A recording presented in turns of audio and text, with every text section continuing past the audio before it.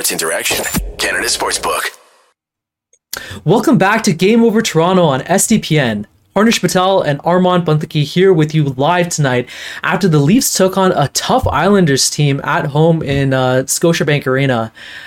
We have a tough episode, a tough loss to kind of discuss, but a fantastic episode nonetheless. Make sure you share the podcast with all of your friends and message in the chat if you have any particular questions you want to ask our special guest. But before we go ahead and introduce him, we got to shout out our sponsor, Sports Interaction. Want to bet? You can do it at Sports Interaction, Canada Sportsbook. Football continues, basketball is back, and the hockey season is well underway. Bet pre-game, live and play are on one of our many prop bets, made for Canadians by Canadians. Sports Interaction makes it easy to deposit, play, and cash out. Join now and see all Sportsbet has to offer. Head to sportsinteraction.com/SDPN. That's sportsinteraction.com/SDPN. Ontario only, 19 and older, and please play responsibly. Armand, I am very excited today to announce our special guest for tonight. He's a draft and prospect reporter for The Athletic and author of On the Clock, Behind the Scenes with the Toronto Maple Leafs at the NHL Draft, forward written by our very own Steve Dangle. Ladies and gentlemen, I'm so happy to introduce our inaugural guest for Game Over Toronto, Scott Wheeler. Scott, welcome to the show. We're so happy to have you. Thank you for having me. I wish it was on under better circumstances here. That was for sure. That was a weird one. It was good for like the final 4 minutes of it. Were really weird. So yeah, that was a rough one. Yeah. For all our viewers, make sure you stay tuned in throughout the show. After we go through the game, we'll be asking Scott some questions about the book. So make sure you type in our chat if you have any particular questions you'd like to ask him about in regards to the book or as well as prospects. But yeah, we have to touch on this game. Yeah. The Leafs took on the Islanders, right, at home. And so far, we were 4-0 in our last 4 games. We were on a winning streak against the Islanders. It looked like we had their number, right? And up until the last 3 minutes of that game, I thought it was all set. We were all ready, and it's a done deal. We were gonna win. It's gonna be our fifth win against them. But lo and behold, the hockey gods had different plans. Exactly, they had different plans for us. And Källgren had a horrendous misplay in front of the net, or chasing the puck behind the net. I don't know what he was thinking in that situation, but that poor pass led to an easy goal for Bailey to take an opportunity in the chaos and tie it. Right? Yeah. What were your thoughts on that? I mean, that was a horrible way to lose an otherwise fantastic game. I mean, we were out shooting them, we were out chancing them. I thought we had a great game up until that moment, right? Yeah, that was the worst, or maybe second worst. There were a couple of ugly ones early in the year in terms of the way that they just let it slip through their fingers, right? The two Martin Marner passes in overtime were brutal. Oh, yeah. Two Nylander ugly passes in overtime there too. Their decision making at 3-on-3 all year has been frankly awful. So it shows in the record in 1-5, but it really just shows in the management of the puck, the way they're distributing it. They just don't settle it down, and they seem to make a lot of cute little plays at the top of the offensive zone that are going the other way for odd man rushes, which really would be the very first thing that Sheldon Keefe is telling them in terms of puck management as far as 3-on-3 goes would be the basics, which is there is one area on the ice between the dots and high in the offensive zone is the one area at 3-on-3 that you don't want to be mishandling or misplaying the puck. And between Marner and Nylander there, it was just an awkward sort of overtime yet again. And now suddenly they're 1-5 in 3-on-3. And it's really the difference between them being an upper echelon team so far this year and being a sort of middle of the pack, sort of bottom third of the playoffs team, right? So that was an odd way for them to give that one away, and it's been like that for the Leafs in a lot of their losses this year. A lot of games where they've outshot teams 3-2, right? We've seen that low 30s to low 20s shot total. That's been a pretty consistent thing, and credit to them all year long. But just that closing out game, those insurance goals, that's been their Achilles by and large this season, and it comes back to bite them again. Yeah, that's for sure. I mean, yeah, like you said, like 1-5, that's a huge point swing. That's 10 points that you pretty much leave on the board, or 5 points in this case that you pretty much leave on the board. And that's a pretty big swing when you're 19 games into the season. And, I don't know what the issue is. Nylander, Marner, and Matthews are all superstars. They know how to pass the puck. So, do you think it's just an issue of them gripping the sticks a little too tight because of the record? Is that in their mind, or is it a situation where it's just, they're a little too casual and they're making plays that are, where they might be, they need to grip their stick a little tighter. They're not taking it seriously enough or something like that. Like, which side do you land on? Yeah, I think part of it is being a little too casual. They know better. That's the bottom line. But it also just feels like as a team, they don't know how to take advantage of spacing and how to capitalize at 3-on-3. Like, it just feels almost like a systemic structural thing this season where there's a lot of swinging around the outside of the offensive zone. There isn't a lot of cutting in and out of space. And then as a result, you get that play like Marner made late in overtime there, where 3 Leafs players are stacked at the top of the offensive zone. He's tightly covered, and his only option is that little swing drop pass that often gets intercepted and goes the other way. So, some of it just feels like they don't know where to be or where to go or how to generate scoring chances at 3-on-3. And that's got to be a bigger part of, I don't know whether it's their practices. I'm not at Leafs practices this year or in recent years like I used to be, so I can't speak to whether they've even tried working on execution at 3-on-3 as a major part of a practice in recent weeks.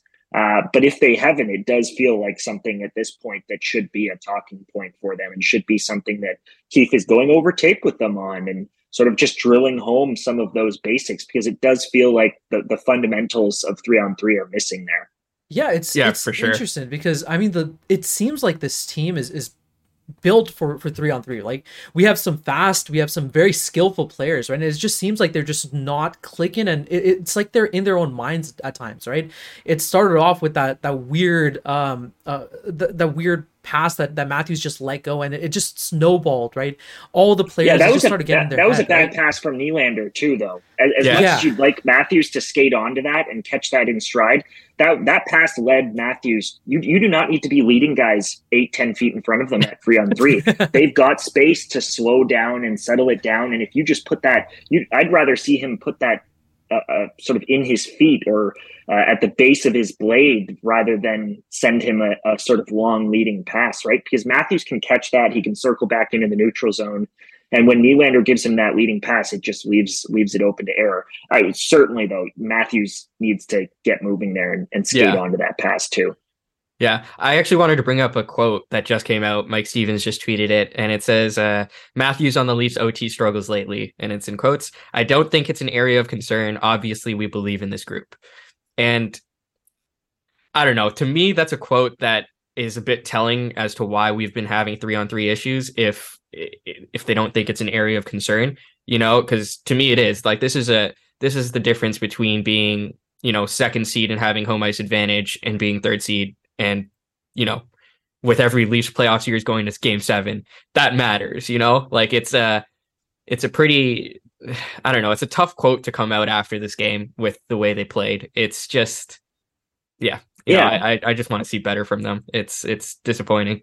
It also hasn't been bad bounces, right? In OT, It hasn't been shoddy refereeing. It hasn't been any of that. They've seen some of that in sort of poor luck, and they deserve better results. You look at their expected goals results, all of that. They're near the bottom of the league and goals below. So all of that has been a sort of plagued them, and there's definitely some luck that goes into the Leafs' record so far this season. But in 3-on-3 OT, they just look ill prepared. So that's a completely different thing than a bad bounce here and there, or a bad call here and there, or hitting a post on a chance. Like, they aren't even creating. So it definitely feels like a bigger deal than the way that Austin appears to have sort of positioned it in that quote. But I mean, at the same time, post-game press conferences, you can't take too much tend to be terrible, and you kind of have to expect that he's going to approach it that way.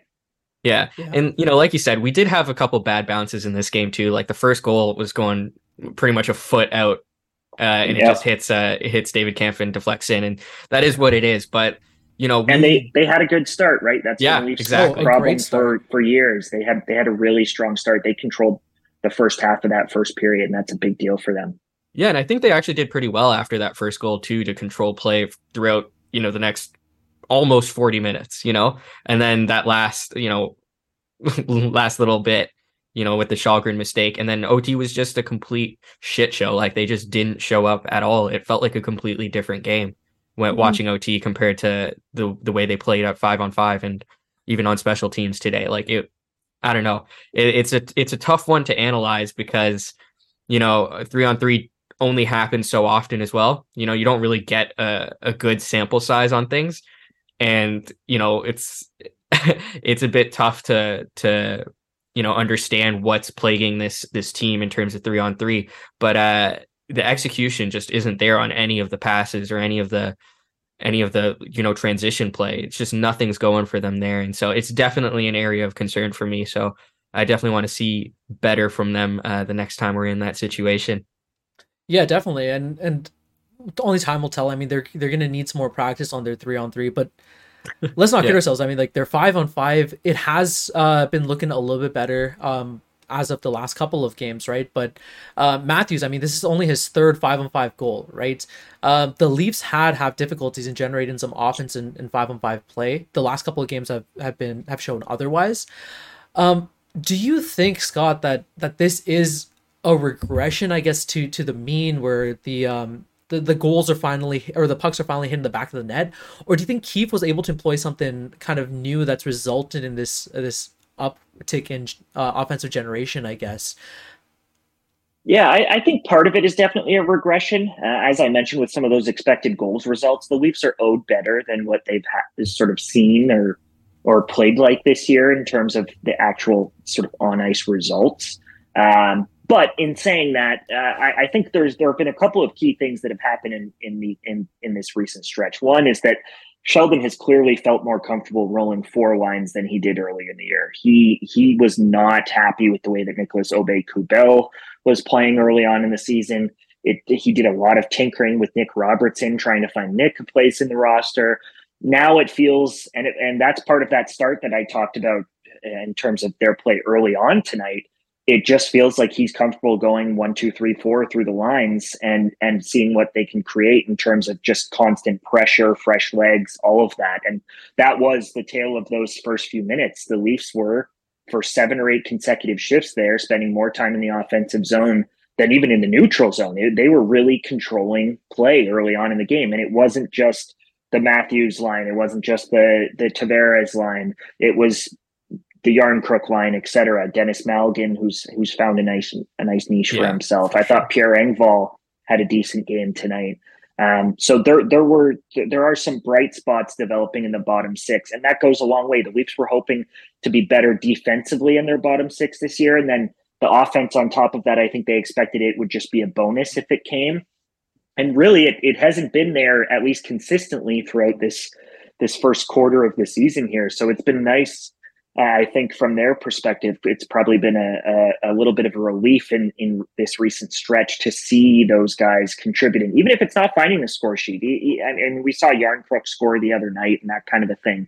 But if you sort of scroll through the bottom sixes of the league and look at their scoring, they're still not actually producing at a particularly high clip on the whole this season. But if they can just be good enough offensively and continue to suppress shots defensively so that the Leafs continue to have these 30 to 20 shots on goal nights, that is a recipe for success, especially when Austin starts to really heat up, and we know that that's going to come. You mentioned the 3 5-on-5 goals this year. 2 of those, if you recall, are on with tonight's and his first goal of the season, they're on tips, right? Yeah. So he hasn't really been shooting it into the net like you'd expect of a guy who scored 60 goals last season. So that's going to come. There's going to be a stretch where he has a hat trick one night and a 2-goal night the next night, and the Leafs really start to feel like they're the Leafs of last season that set that franchise record in points, right? So there's an inevitability to Austin and some of those guys really heating up. That I'm sure the Leafs love that they mentioned it on the broadcast tonight. I'm sure the Leafs love that they've got 4 20-point guys. But really, when you look at the sum of those 4 guys, you outside of Tavares and maybe Nylander, you could definitely make a case that that Mitch Marner, even on this point streak that he's been on, and Austin Matthews, that you'd almost expect them to produce more than they have, and to be on a projection for 100 points rather than 80 or 90 points, right? So if that catch up starts to happen, they'll be just fine. Now, do you think that this is going to be a concern, I guess, if they end up on a lull, let's say later on in the season or heading into the playoffs even, right? We saw at times, I mean, Marner had bad playoffs, Matthews had some bad playoffs. Like we've seen issues where they're unable to just hit the gas and start clicking again, right? And it has been a pretty long stretch that Matthews has been playing under par to what we expect out of him, especially considering last year.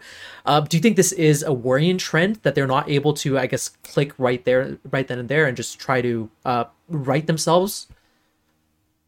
Yeah, there's definitely a little bit of that happens with this team. I think some of it is inevitable when you've got a salary structure like they do. Depth scoring is never going to be the strength, especially when they can't sort of retain guys like Zach Hyman and Ilya Mikheyev, and the projects that they bring in and then build up and have success with, but can't afford to re-sign. So they kind of hit the restart clock on the Dennis Malgins of the world, right?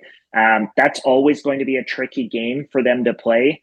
But I don't think it's necessarily a recipe for failure. I just think you're going to need them to get hot at the right time. You're going to need good health, and ultimately you're going to need good goaltending, which hasn't always been the case in the playoffs. And irrespective of whether all four of those guys are going, the Leafs still have it in them to be a dominant shift-to-shift team. I think Sheldon Keefe is a capable coach. That there are the pieces of the puzzle there, and I almost wonder whether it's a forward that they ought to go sort of target at the deadline rather than a defenseman. We'll see what happens with Morgan Riley and whether his absence from late in this game is cause for concern. Obviously, Jake Muzzin is a huge question mark. TJ Brody is going to get back eventually and be TJ Brody. I have no doubt about that. But if they need secondary scoring, maybe that's the incumbent sort of need that they ought to fill rather than going after another defenseman. I don't think they're going to be able to acquire a true top four anchor defenseman.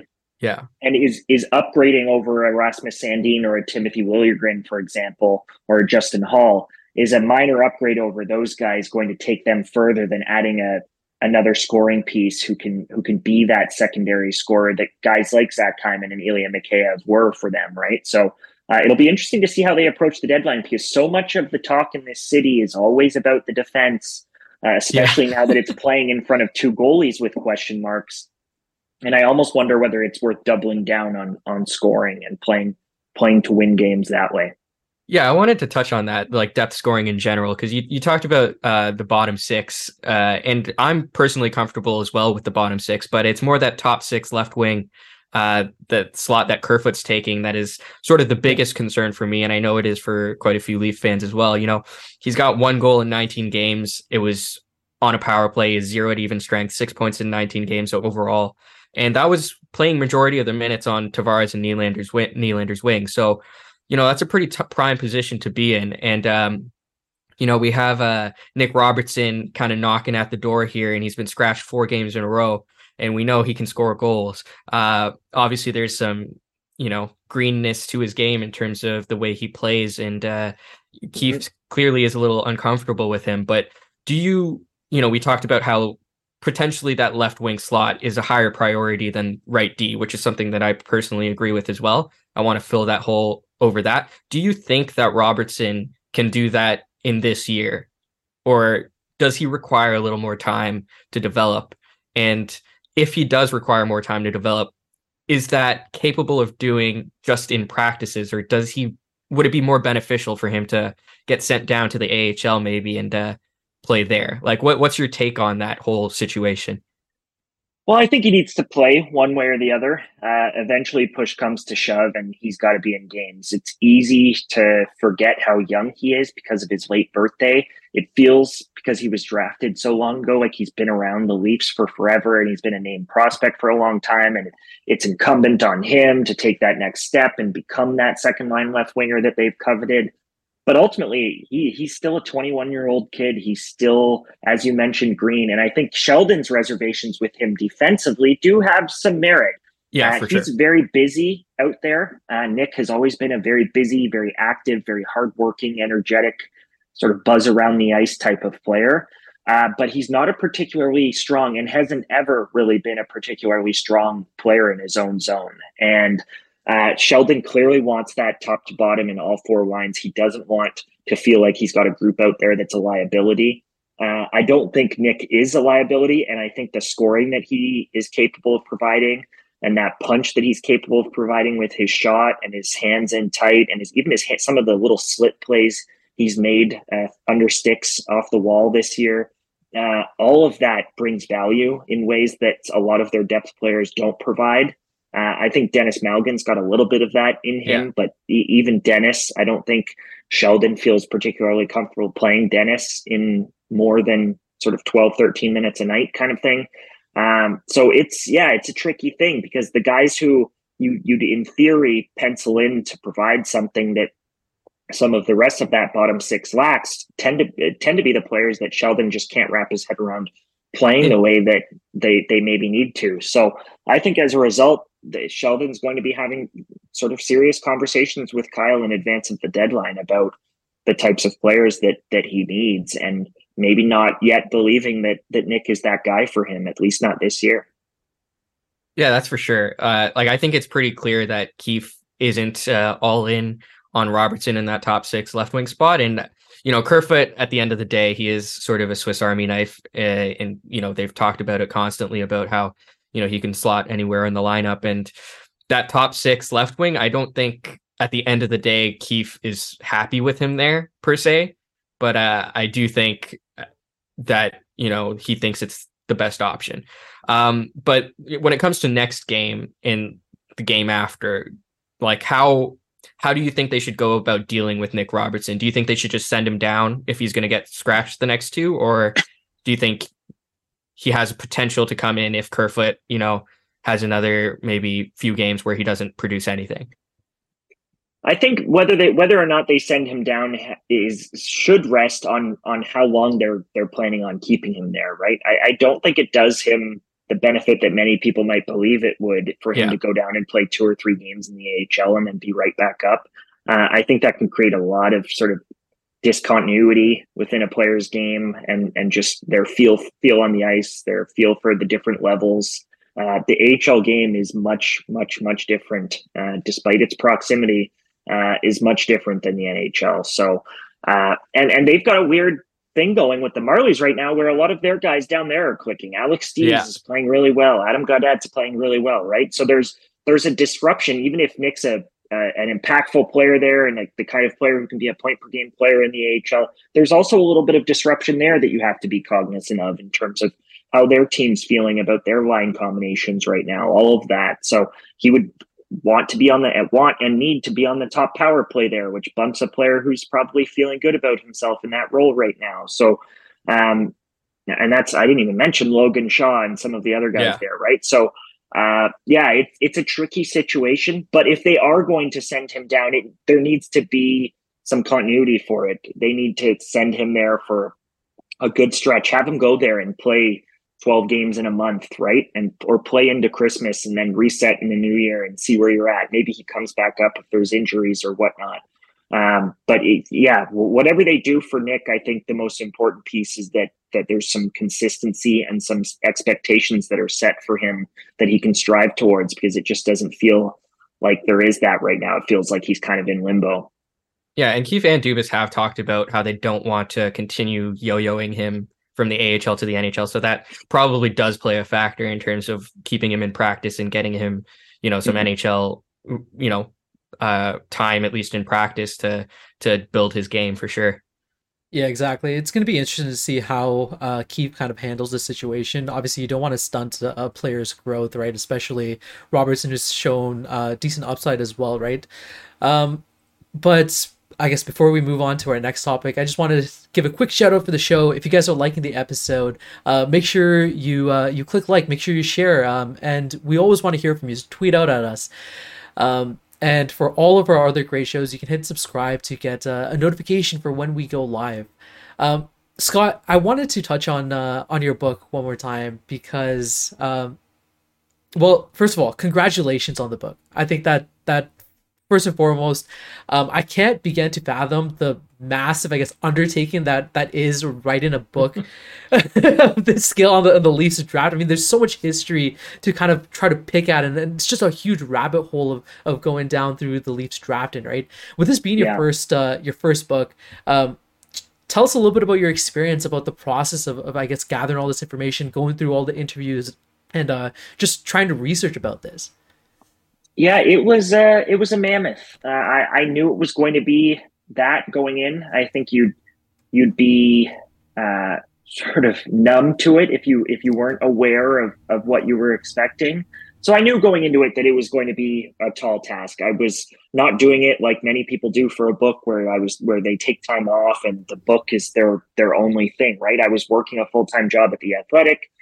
We did in the middle of my authoring of the book, the year that it took me to write the manuscript, literally right in the smack dab middle of that, my wife and I had our first kid. Our house flooded, so it was a bit of a shit show, if I'm being honest. It was a wild 12 months. The process of writing a book is typically 2 years, right? A year to write and then a year to edit. The editing happens mostly by other people. I chip into that process and contribute, and you go over the cover, and I had to secure someone like Steve to do the foreword, and all of that had to happen in the second stage of the process. But it's really the first stage of the process that's difficult. And it was, as far as the actual book, it became 20 stories of behind the scenes. That's what it's about. It's truly about the title. It's not the complete history of the Leafs at the NHL draft. It's not every draft and every player. That was actually originally the way that the publisher pitched the book to me. But I really wanted it to be what I love doing, which is storytelling and sort of pulling back the curtain. And that's what it became. It became 50 plus interviews and 20 individual stories that start at the beginning and end at the pandemic draft. So you get the chronology of it. But really, it'll skip from years to years and that kind of a thing. So it was amazing. Ended up speaking with old agents, general managers, scouts, players, the families of players, and really piecing together how these moves came together, how players were picked, and then how they were developed and brought to the Leafs. Wow. I mean, that sounds like a tall order. I mean, from the 20 stories that were showcased in the book, give us one of your I guess like favorite your favorite storyline that you outlined. Give us a little teaser of what we can expect in this book. Cough here, but one of probably my favorite story was the JFJ chapter. I sat down with JFJ, who's obviously a pretty polarizing person in this part of the world, and JFJ was great. Great in being defensive and owning up to his mistakes, but also great in pulling back the curtain and giving insight into what it's like to be a general manager, particularly of the Leafs at that time, when things were so bad and they'd been so bad for so long. And then suddenly JFJ was the poster boy for that. So it was that was a fascinating conversation. And I think JFJ is a fascinating man that people know very little about when it's all said and done. Yeah, and in your findings of like what different drafting philosophies happened, have you noticed a difference between, the trend of maybe doing a positional draft versus best player available? Has that shifted over time? And what would you say is the best draft philosophy? Because we've sort of seen that within Leafs drafting, even from as recent as like 2014 through 2017, in our later rounds compared to how we've been drafting the past couple of years. The reality for the Leafs is that if any honest overview of the Leafs history at the draft says that whenever they tried to draft for an identity or draft for a specific thing, they almost always performed poorly. So I think that should be the basis for every team now. And I think the Leafs have come a long way that way. And I think that's part of the reason they've drafted better in the last decade than they had in any decade previously. But a big part of it is, for a long, long time, Harold Ballard wanted his teams to be mean. Harold Ballard did not run an expansive scouting department. There were a handful of people who scouted players, mostly in Ontario. They would drive to Belleville or they would drive to Peterborough. And that's how they scouted players. They weren't scouting in Europe. They weren't scouting in the United States. Even the college ranks there for a long, long time when other teams were. And they wanted to draft the Tiger Williams, the Ty Domies, and they found success with those players specifically. But there were a lot of players between Tiger Williams and Ty Domi where they were drafting guys to come in and beat people up. That was the focus, and they wanted to be meaner and they wanted to be physical. And that's the kind of hockey that Harold liked to watch. So that's the kind of hockey player he went out and told everybody to go after. Yeah. And it meant that the Leafs were for a long, long time, an abysmal drafting team. And there were obviously success stories in there.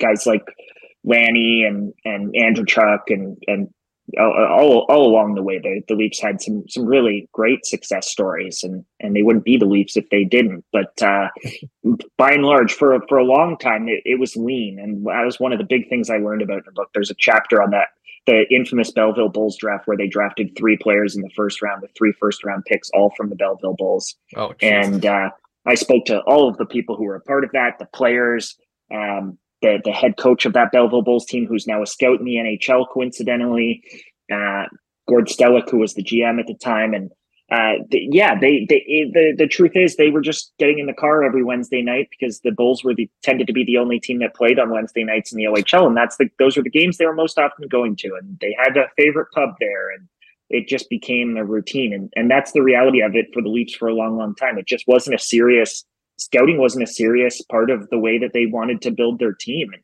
we know now, obviously, with player development, the massive amateur scouting department that the Leafs have, the sports science piece of the puzzle, guys like Adam Nicholas that have rolled through and Darryl Belfry that have rolled through, skills people, right? It's a huge thing to them. They spend millions and millions and millions of dollars every year off the ice on finding players and then bringing them along. So it's changed a lot over the years. So one thing I wanted to ask you is, you mentioned how scouting has come a long way. There's a lot of investment that's being put into scouting, right? But goalies continue to be a tough position to draft for, right? So I guess how do you evaluate successful candidates for goalies, whether it's the draft or whether you're picking them up in the trade deadline or in the off season?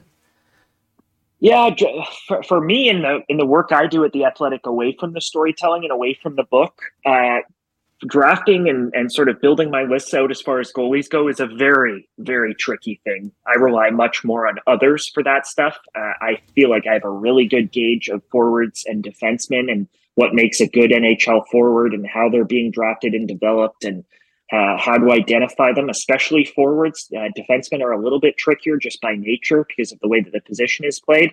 But goalies are a whole different ballgame. Right? Yeah. I had Spencer Knight ranked in the second round when he was drafted in the early first round, right? Yeah. I was a big believer in Jesper Wallstedt and not a big believer in Sebastian Cossa. And I've tended to like the smaller goalies who often flail out, but also often become Dustin Wolf or Devin Levi, who are about to break into the league and be legitimate NHL goaltenders at 5'11", 6 feet tall, right? So it's a weird business. There are pendulums in terms of the way that teams draft goalies as well. For a long time, teams were quite comfortable drafting the agile, athletic, maybe smaller sort of 6'1" goalie, right? The Marc-Andre Fleury's, the Jonathan Quicks, those guys who really relied on their explosiveness post to post. Now, increasingly, teams are looking for the big guys, right? The Freddie Andersons, the Devin Dubnyks of the game, the Ben Bishops of the game that have come in and played a blocking style that fills the net. So that part of it has changed a lot, and it still remains, without question, in all of professional sports, one of the most difficult positions to scout for. You could ask a goalie coach, you could ask Marty Brodeur, Patrick Waugh, Dominic Hasek the same question. They would give you the same answer. Even guys who are geniuses on that side of the sport, who've lived that side of the sport, they go into rinks and find it extremely difficult to project forward what that goalie is going to look like at age 25, 26 in the NHL.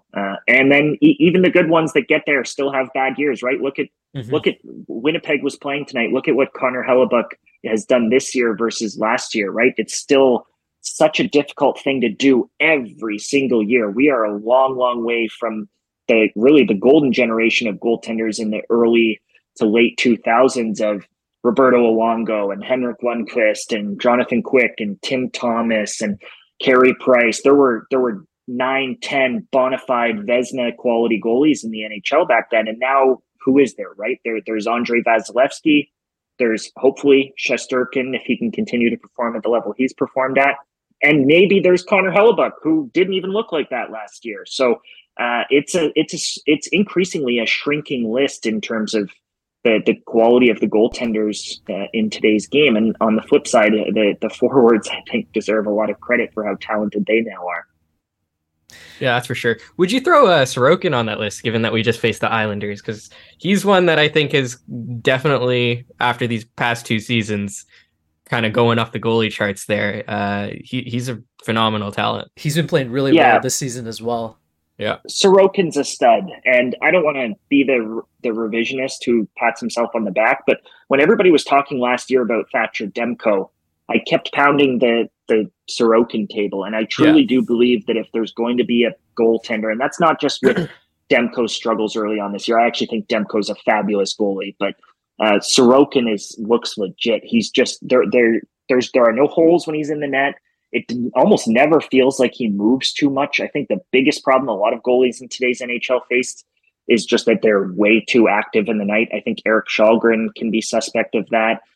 We've seen a lot of goalies come through. Curtis McElhaney practically dove around the net, right? So there have been a lot of those in Toronto, but the true goalies who are really, really good in today's NHL are extremely compact, hold their lines and positioning really well, and swallow those first saves so that they don't have to make the athletic sort of second saves, right? And I just think Sorokin does that so well. He always seems to be square to shooters. He always seems to know where the puck is going. And that's a very, very difficult thing to accomplish, right? Yeah, and it speaks to the difficulty in projecting this as well, because, Sorokin was a 3rd rounder, Shesterkin was a 4th rounder, and then Samsonov was a 1st rounder, all within a span of a year, 2014 and 2015. So, you look at their careers now and you can kind of see the difference. But goalies are difficult. They're hard to predict. And, the Leafs strategy of kind of just throwing a bunch of darts at the wall, at least recently in terms of guys like Petruzzelli and Kallgren, and then, the guys we drafted in, Akhtiamov, Peksa, Hildeby. Yeah. I think is actually a pretty good strategy, using those mid-round picks to sort of just throw a bunch of darts at the wall. I was wondering, would you mean more, would you think it's better to hold off till round 5 and 6 and just try to, throw at least a random dart? Or do you feel that goalies, that teams still tend to go for goalies early where, when you get to those later rounds, the crop of goalies is just, barren? Because, you see guys like Devin Levi, and he's still in the 7th round, he was drafted in the 7th round. So was Dustin Wolf. Yeah, exactly. So do you feel, using those mid-round picks is still a good strategy, or would you even wait further than that? I don't think you ever need to sort of box yourself into one or the other. I think certainly there is value to be found in rounds 5, 6, 7 on goaltenders. We've seen that over the years. How often did people talk about Pekka Rinne, right? It became an every single broadcast mention. And part of that I actually think got carried away into this belief that you didn't need to draft goalies high and that goalies in terms of star prospects weren't at a premium, when the reality is, at any point in NHL history, if you look at the makeup of the 31 or 30 or 32 starting goalies in the NHL, the vast majority of them are taken in rounds 1 and 2, even still. So it's still, there's still a reason that those kids rise to the top. Now, there are a lot of mistakes that happen in particular in round 2. It almost feels like when the second round starts, teams just feel like they have a license to take goalies, and that's how you end up with a lot of mistakes on guys like Zach Fucale, who have a nice moment at a tournament but don't have the track record. But I think the guys that have the 2, 3, 4 year track record, which is still very rare, they tend to pan out. I think Jesper Wallstedt, despite getting off to a bit of a slow start in Iowa this year, Yepper, he is going to be really, really good. And the reason he's going to be really, really good is because he's always been really, really good. And there's something to be said for just repetition at all levels, at all positions. So when you can find that, and there's a goalie that has done that and accomplished that, certainly they warrant being selected higher than some of the kids further down. But there are still kids who do that, especially the smaller goalies, I think, who do that and don't get drafted as high as they should, and that's where the true value is. The true value for me remains in the Devon Levis and the Dustin Wolfs, even if there are 20 chief amateur scouts with NHL clubs who believe you shouldn't be drafting 6 foot or under goaltenders.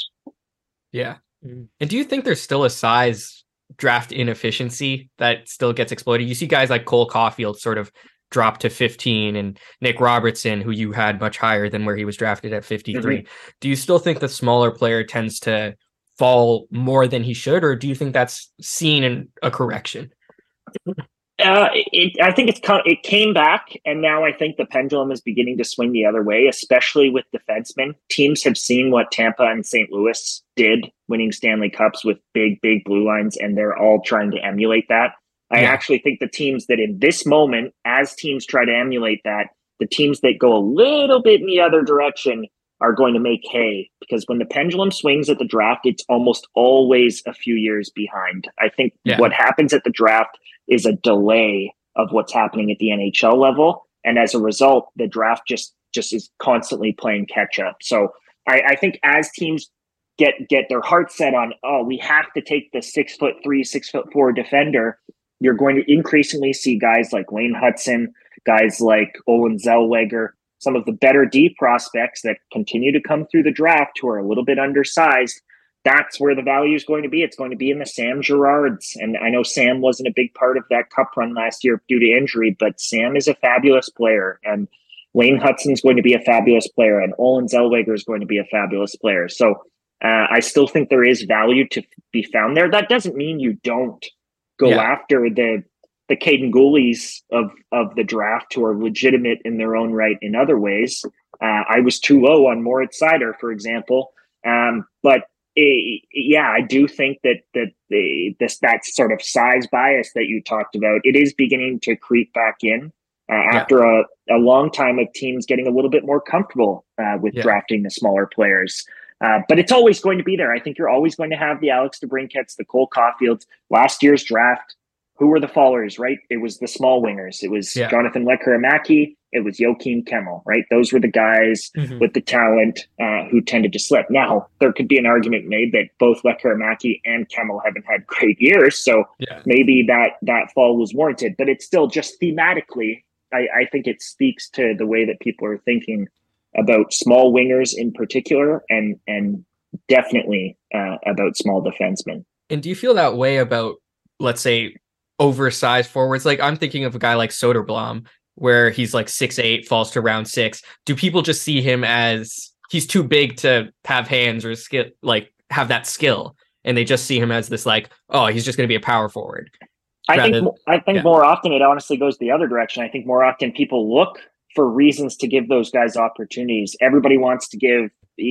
Forget Soderblom. Soderblom's a unicorn with the way that he handles the puck, but the Michael Rasmussen pick to Detroit in recent memory, the Samuel Hellenius pick to the Los Angeles Kings in recent memory, there is a huge appetite to draft those 6'5", 6'6" forwards. And the actual reality is that there aren't many of them in the league, if any, on a given night, right? The Brian Boyles of the world are a sort of dying breed. And even below that, certainly at the sort of 6'3", 6'4" level, you've got the Mikko Rantanens, the Evgeny Malkins, those guys. The Blake Wheeler was great for a long, long time. Those guys did exist. Kevin Hayes. But above that, in that sort of stratosphere above that, where everybody thinks they're the only team that's getting that player when they draft one of those guys almost never, ever make it. And Soderblom is a pretty rare case, I would argue. Yeah. Let's shift our focus a little bit about back to the Leafs, right? Dubas has been at the helm for a draft over the last 4 seasons, right? And the Leafs have they've traded quite a bit of our draft picks away, right? And we've really had to rely on the later half of the draft to find some gems in the rough, right? Apart from the 2020 draft where we had like 12 picks or whatever. But how do you think Dubas has done apart from the Matthew Nyes of the world or the Nicholas Robertsons in the latter rounds of draft? How do you think Dubas has done in those situations? I think they've drafted pretty well. I think even if a lot of those guys don't make it, they're getting better results out of a lot of their players that they've drafted in that sort of 4 to 7 range than a lot of clubs are getting nowadays. Even in players like Nick Abruzzese, who's having a decent year and was obviously a star in college and played at the Olympic team, that's good value. Whether he makes it or not, and whether he becomes a full-time player or not, if he's a top AHL player and was a top player at all of the levels that he played at below that, that's a good go at a pick like that. So there have been a lot of players that fit into that mold. Ryan Tverberg, I got a chapter on him in the book. Fascinating story. It's the final chapter in the book about the pandemic draft and how the Leafs were identifying players, and specifically how they drafted with their last pick of that draft, drafted Tverberg, who'd had the weirdest year you could possibly imagine, and whose dad was literally sending tape of that he was filming himself to the Leafs front office to try and get them to draft him, kind of thing. Those picks, they've done well. Tverberg's a very, very good college hockey player at this point, and in a 7th round pick, becoming a leading scorer at a program like UConn, which is kind of a middle of the pack program, although they're at top of the pack program this year. They're one of the better ranked teams in the country. Those picks have done reasonably well. So certainly I don't think they are the issue with the Leafs prospect pool not being one of the better prospect pools in the league. I think the bigger issue is just that they've traded so many picks, right? It was the Seth Jarvis pick as a means to get rid of Patrick Marleau's contract, right? Those are the things, obviously, there's nothing they could do about what's happening with Rodion Amirov. So there have been, between trades and health and all of that, it has pulled a lot of that sort of top cream of the crop talent away from them. But even in Matt Nyes and Robertson, obviously, who you guys mentioned, those aren't the late round picks, but those both look like good picks. So at least in the ranges that they were taken. So I think Kyle and this group has done a reasonably good job at finding talent. William Villeneuve's having a decent first pro season with the Marlies. There are pieces of the puzzle there, even if they become sort of marginal pieces for the NHL team, pieces of the puzzle there that they've done a good job of identifying.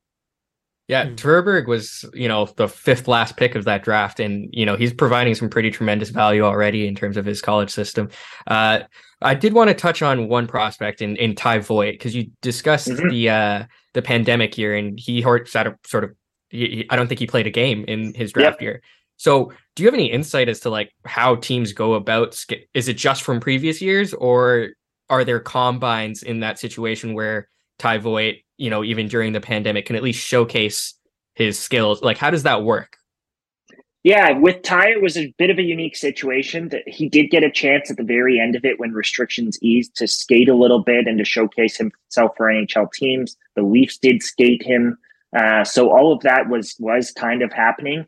But really in that year, that didn't happen until like just before the draft, where restrictions were in place for so long, and then suddenly they were eased just a little bit to give those guys an opportunity to skate for a few months. And it was the same for the kids behind them who are actually draft eligible in this year's NHL draft. The kids behind them were doing the same in the OHL and in the QMJHL. The WHL draft happens at an earlier age, but the Callum Richies of the world were doing the same, where they were in these underground skating sessions. They were sending tape out to teams. That was the process for players like Callum Ritchie in the OHL, or Ty Voigt in advance of the Leafs picking him. And Ty's another kid that, whether he makes it or not, he looks like the kind of guy who might become, at his ceiling, a good quadruple A guy, right? Like, your hope for Ty Voigt is that he becomes kind of that Nick Petan type, the player who's dominant at lower levels, who maybe with the right opportunity strikes gold and figures it out in the NHL, but maybe he doesn't and he just becomes a bit of a tweener. And I mean, Patan's played for several different NHL teams, and he's still sort of kicking around as a 13th forward. And every organization needs those 13th, 14th forwards to call up and inject into the lineup and potentially even play on a power play. Even if Voigt is a marginal NHLer, I expect that he'll be a PP2 guy, right? That's kind of what you imagine for a player like Voigt. And this year, if he makes the U.S. World Junior team, which I think is about a coin flip, that would be great for him as well, just as a showcase, and so that people start to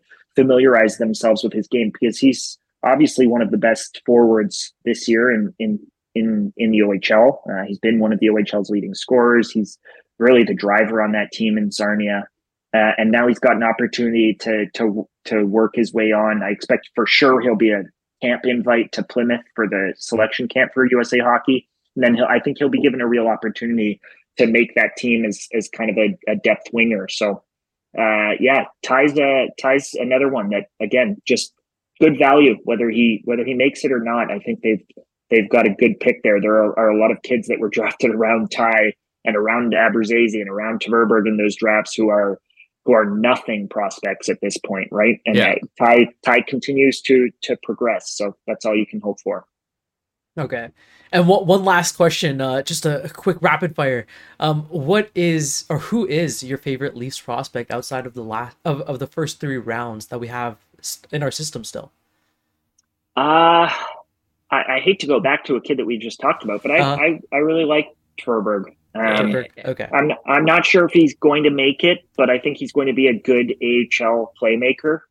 And I think they're going to sign him when he's done at UConn. Mm-hmm. He's already, because he's a local Toronto kid, he's already sort of ingratiated himself into the Leafs organization. He skates with them every summer. He's around guys like Marner and all of the locals. Before that, he was around Travis Dermott, right before Dermott moved on, and Jake Muzzin skates in the area with him, and he's playing ultimate frisbee with those guys in the summer. And so that some of that has already started to happen, where I think the Leafs view him, even if they haven't been able to get him into a training camp because he's a college athlete, I think they view him as a piece of the puzzle long term, even if it's not potentially as an NHLer. So, I think he just has to keep playing like he has, and he's a hardworking sort of skill winger, and the Leafs love the hardworking skill wingers. So, and their fans also tend to respond to that type of a player. So, he's got a good thing going for him, and I'm a fan of the way that he plays.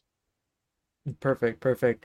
All right. Well, that's going to do it here with us on Game Over Toronto. Scott, give us a shout out for the book. Give us a shout out for where everyone can come find you and catch some more from you. Yeah, On the Clock, behind the scenes with the Toronto Maple Leafs at the NHL draft. It's available in every Chapters, Indigo, or Coles in Ontario. If you're from around these parts, if you're not, it probably might still be in your local bookstore, but definitely on Amazon. And if you're doing some Black Friday or Christmas shopping this week, I promise you, the Leafs fan or hockey junkie in your life will love it. Perfect. That's gonna do it here with us. Thank you everyone for watching. Thank you, Scott, for again coming on. It was great having you as our inaugural guest. So Thanks, guys. Appreciate it. All right, that's gonna do it from us. We'll see you guys next episode. Bye.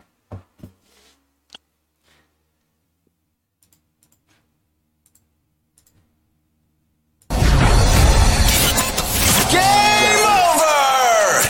Powered by Sports Interaction. Perfect. Canada Sportsbook. Sorry.